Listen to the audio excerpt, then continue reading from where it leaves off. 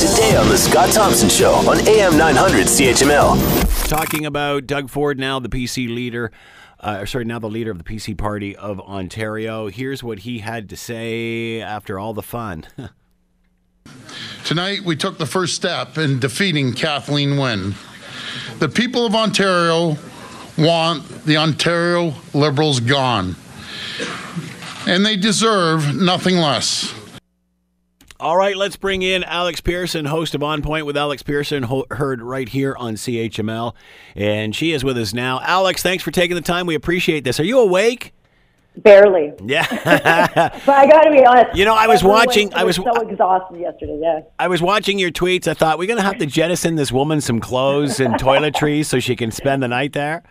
Just some slippers. Yeah, really. Just some slippers. Well, I wore the wrong shoes. I thought, oh, it'll just be a couple of hours, and I wore like the most ridiculous high heels. There you go. And by like 7 o'clock, I was hobbling around the place. No, you should have been in track. You should have been in track pants and running shoes, man. Brought your pillow. That. Yeah, I should have. Yeah. No, you know what? I think it's important that we point out that leaderships they're never straightforward. So this hysteria around the disorganization. Yeah, it was disorganized. It was put together in record speed in just a couple of weeks. You know, they lost a leader. So they're at the best of times a bit of a cluster duck.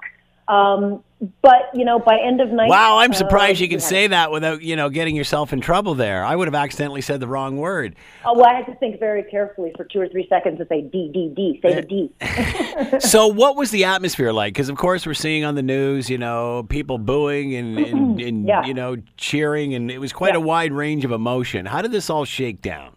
Well, look, everyone was expecting that we would have results by 5 o'clock because this great, wonderful technology, which, by the way, the feds should look at this and say, maybe we're not quite ready for that federal election to be run by computers. But, you have a lot of members there. You have all the candidates there. You've got the party faithful there. And you've also got all of the caucus members there who have literally been living their lives under constant fire for 6 weeks. These are people who had been full steam ahead to an election and their whole worlds were forced upside down.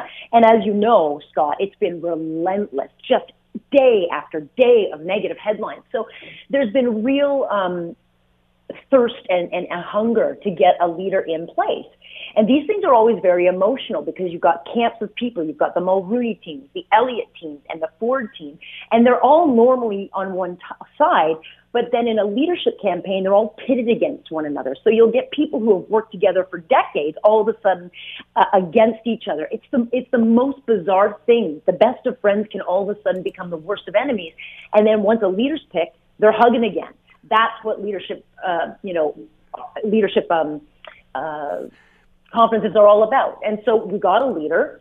And for those, and I got to be honest, when it was coming up to the vote, going back and forth, or the recount, or what was going on, I mean, it looked like there was a funeral. I think people that did not want Doug Ford were really concerned. But, the day after, when you started to see the tweets of approval coming in, Elliott, conceded, and Lisa MacLeod, and the party started to kind of throw their support behind it, you see the party unite right away. And I think from here on out, you're going to see nothing but uniting behind Doug Ford.